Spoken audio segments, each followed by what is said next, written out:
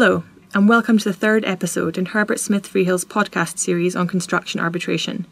I'm Susan Field, a Senior Associate and Solicitor Advocate in the International Arbitration Group in London.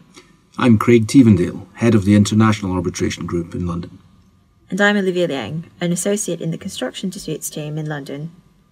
Today we'll be talking about documents and factual witnesses in construction arbitrations. Construction cases are often factually complex, which makes this fact evidence especially important. Let's start with documents, and in particular, document production. That's a challenging and time-consuming part of any arbitration, isn't it, Craig? Yes, and all the more so in construction disputes, which tend to be very document-heavy. Olivia, what kinds of documents do you tend to see in these cases? Well, as you'd expect, each project is likely to generate its own set of facts and documentation. Contractual documentation, including the conditions, appendices and variation orders, is always going to be relevant. The same goes for contemporaneous documents, such as correspondence with the parties. For disputes involving claims of time, you'll want to collate any baseline and amended schedules, as well as any site logs and daily or monthly progress reports. In essence, anything which would demonstrate the actual impact of delay events. And in arbitrations involving disputed sums of money due, you should pull together copies of any documents which could provide the existence and quantum of loss. That would include, for example, timesheets, receipts, and invoices. It's important to get to grips with the documents early. You can't really start to build your case in a fact-heavy dispute until you've got a handle on the documents. It's vital to start gathering and reviewing the documents from the outset. And of course, when you're looking at a lot of documents, you need to find a way to focus that review. So, for example, once you've identified useful documents, you can focus your search for other helpful documents in the same category or time frame.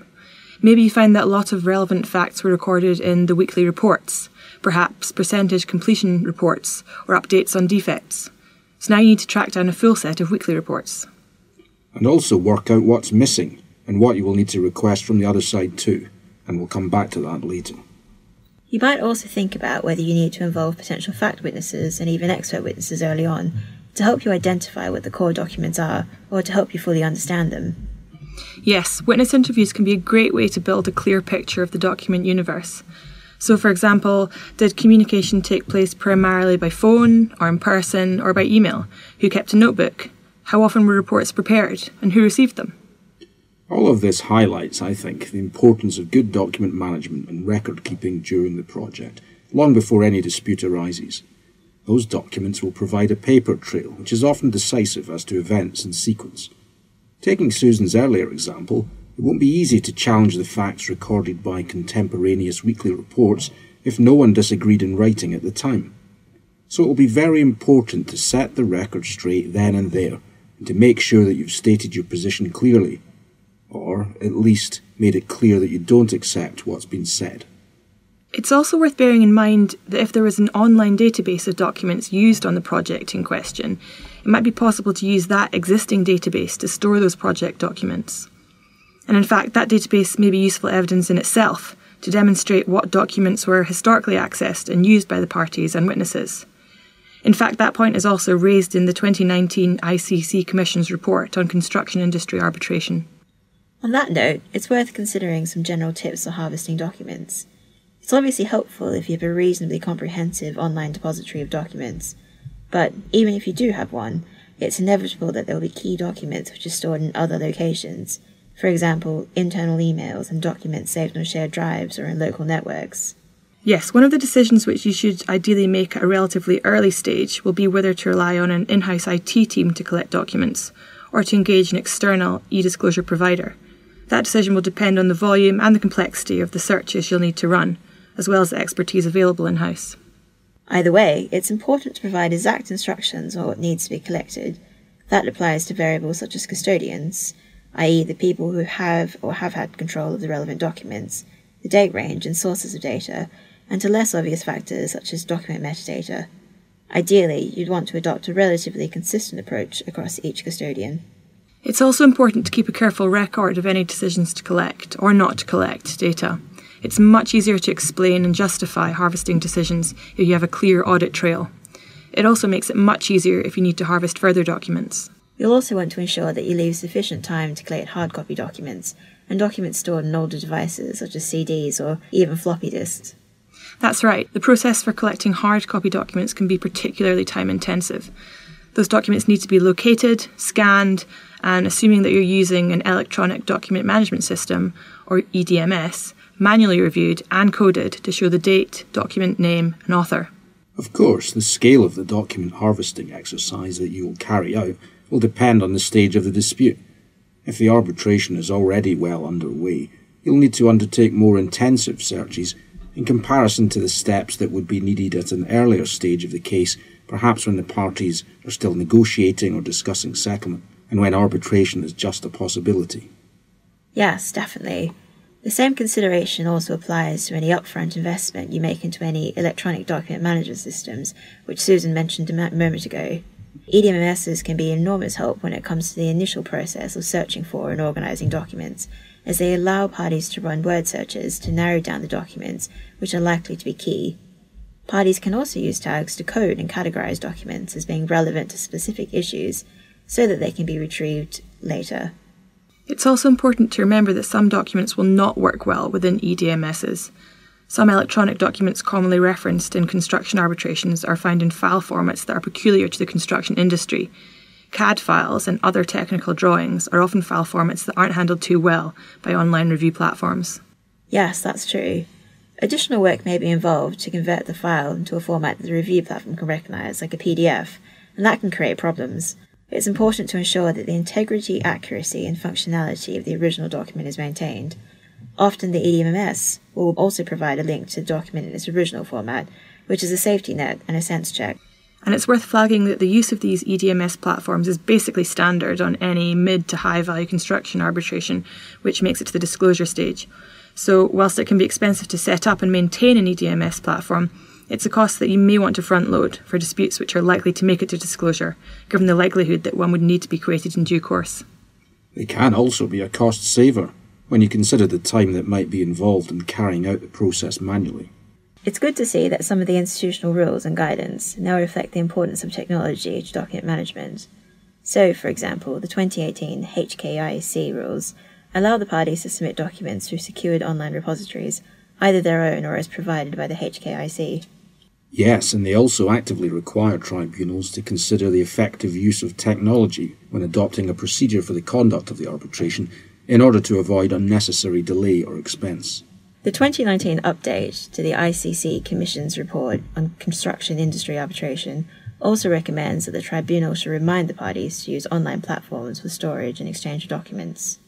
Alongside this guidance, there has also been calls for significantly reduced document production, which is a central element of the Prague Rules, another opt-in set of procedural guidelines. In practice, it seems unlikely that we'll see many construction arbitrations adopting the default Prague Rules position. That's one where the tribunal should avoid document production entirely, including e-discovery. But the rules are at least a useful reminder that controlling document production is especially important in construction arbitration, where large-scale production is commonplace.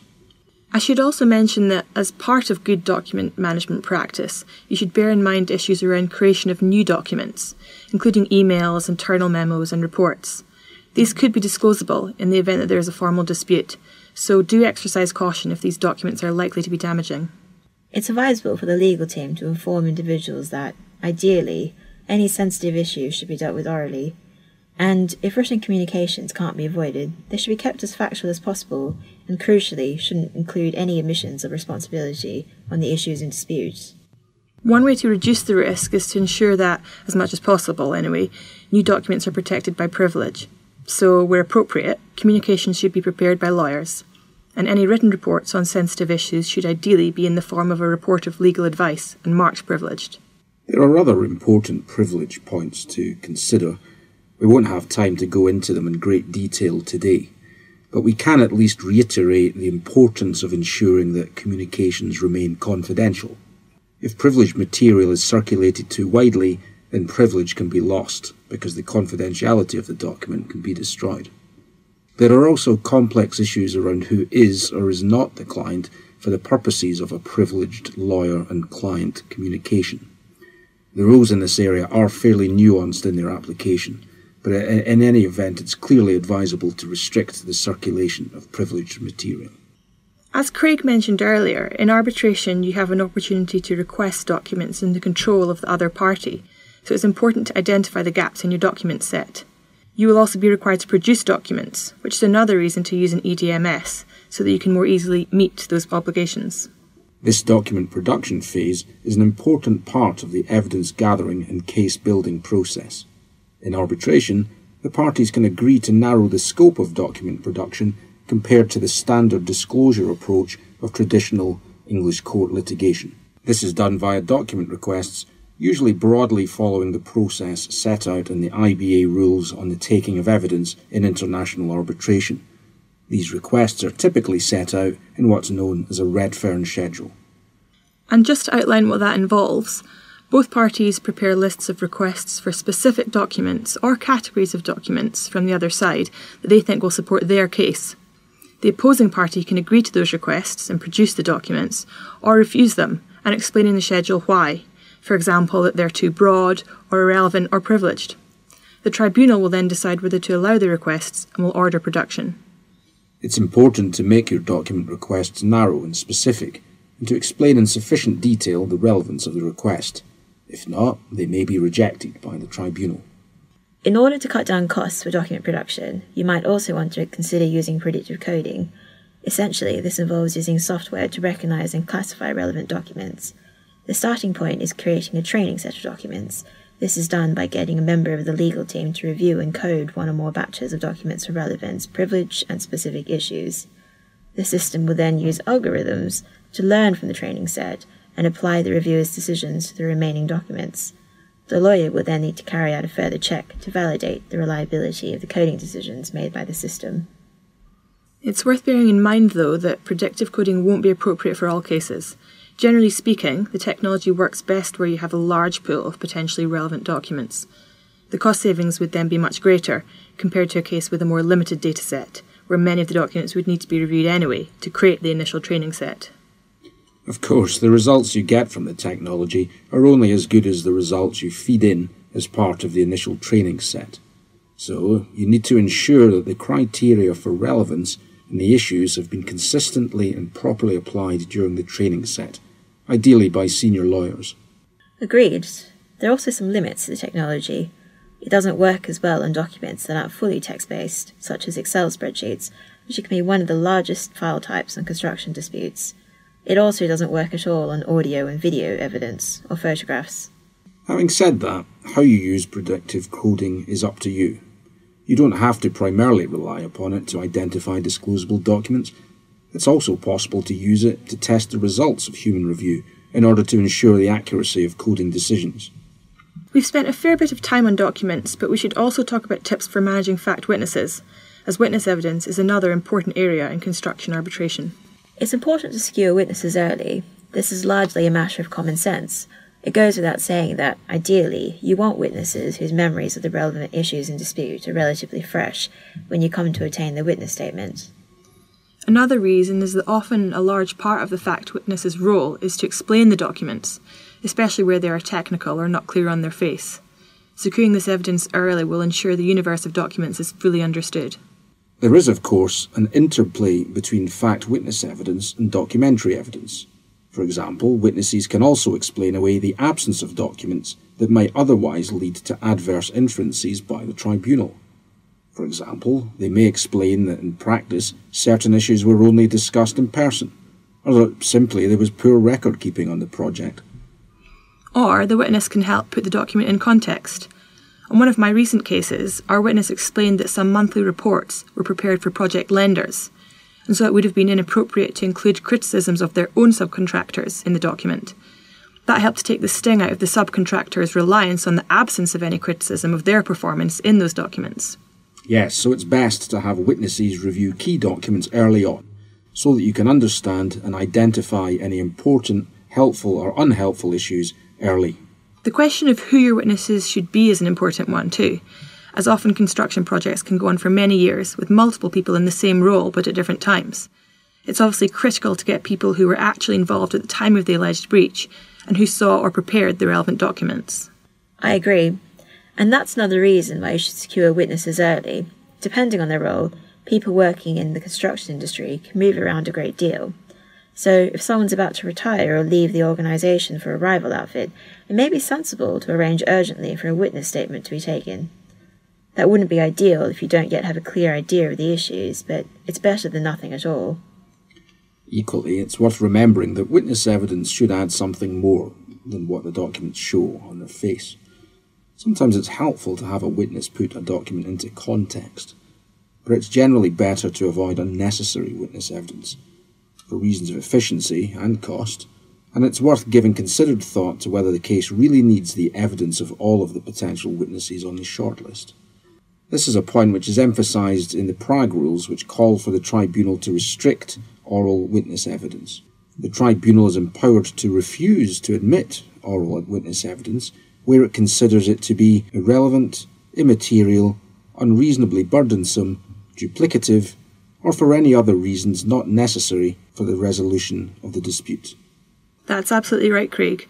You should also bear in mind that even when you do identify and obtain evidence from witnesses early, you want to ensure they're engaged throughout the whole process. You want to avoid your key witnesses just sitting down to read the bundle for the first time the day before the hearing. Securing the right level of input can sometimes be tricky. Everyone is usually very busy on their day jobs. The practical reality is that the vast majority of witness statements in arbitrations will have been drafted by lawyers and then reviewed and signed off by the witness, and there's nothing wrong with that. But the most compelling witness statements are those where the witnesses have been closely involved in preparing the statement by taking the time to remember events and retelling them in their own words, identifying the key documents and contextualising them, rather than relying solely on the documents identified by the lawyer and the points made from them. Following on from that point, in arbitration, the timing for preparation of statements will be informed by the particular procedure ordered by the tribunal. In a memorial-style procedure, the witness statements will be submitted at the same time as the statements of case, and the statements of case will be drafted so as to rely on that evidence, so early preparation is critical. But if witness statements are to come after the full exchange of written pleadings, more akin to English court procedure, you might be better to wait until the issues have been narrowed before finalising statements with your witnesses. The tribunal will also make procedural orders in relation to how the witness evidence will be dealt with at the hearing. Recently, there have been calls for more innovative approaches to witness evidence, some of which are set out in the 2019 ICC Commission's report on construction industry arbitration. That's very true, Greg. The ICC have been quick to point out the benefits that fact witness panels, or what's better known as witness hot tubbing, could bring to construction arbitration. These could increase efficiency and reduce repetitive evidence. Where witness panels or witness hot tubbing are used, witnesses give evidence at the same time instead of one after another. Hearing fact witnesses together, at least theoretically, has the potential to allow factual issues to be clarified more effectively. While at the moment hot tubbing is more commonly used for expert witnesses than for fact witnesses, we might start to see hot tubbing proposed by some tribunals for fact witnesses as well. The CARB guidelines for witness conferencing, which were released back in April last year, also highlight the value in witness hot tubbing, and they clearly envisage the use of hot tubbing for fact witnesses as well as experts. They provide directions on how the process can be used to resolve issues such as conflicting factual evidence or for helping to determine the credibility of witnesses. Speaking of witness credibility, another key issue is how best to prepare witnesses for the process of giving evidence at the hearing. It's important to ensure that witnesses are familiar with the documents in the bundle and, of course, their own witness statements before they come to give evidence. Obviously, you must be careful that this familiarisation process does not stray into impermissible witness coaching. Less obvious is the point that approaches and expectations can vary between different jurisdictions and sometimes between different counsel and tribunals. The objective is to prepare the witness to give their own evidence as best they can, not to put words into their mouths.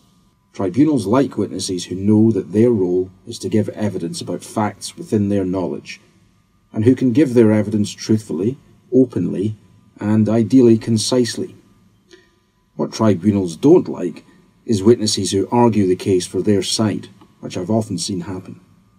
We should also take a moment to talk about language issues. These often arise in international arbitration. Construction arbitrations are often very international, and you'll often end up dealing with key documents which may be in a different language to that of the arbitration. Yes, which is why translations are so important. It goes without saying that a poor translation can undermine your case if it distorts the meaning of a key document. Unclear translations also take a lot longer to review and analyse, and therefore increase your costs.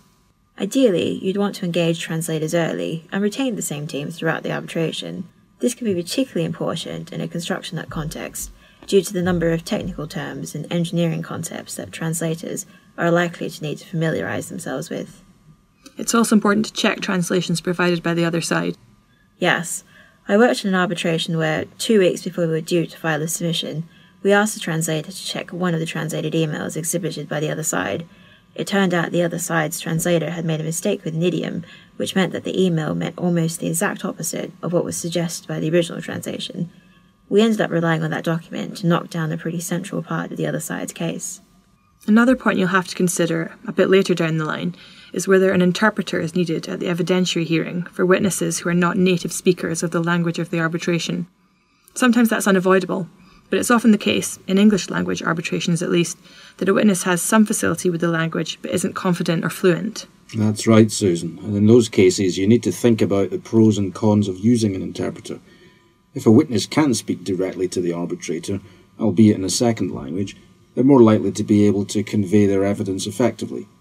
Equally, though, if a credible and confident witness can best express themselves in their first language, that can shine through despite the language barrier. And what you really don't want is for the witness to misunderstand the question and give confused evidence, which you then have to unpick in re-examination. An interpreter is often used tactically in some arbitrations, as it can break up the pace of an aggressive cross-examination and can buy the witness more time to think, especially if they understand enough of the language to get the early gist of the question. You do need to be careful here, though. I once had a witness who insisted on an interpreter, and then in the heat of the moment answered a question in English before it had been interpreted. If this happens, it can give the impression that the interpreter is being used to protect the witness, and that the translation process is an inappropriate waste of time.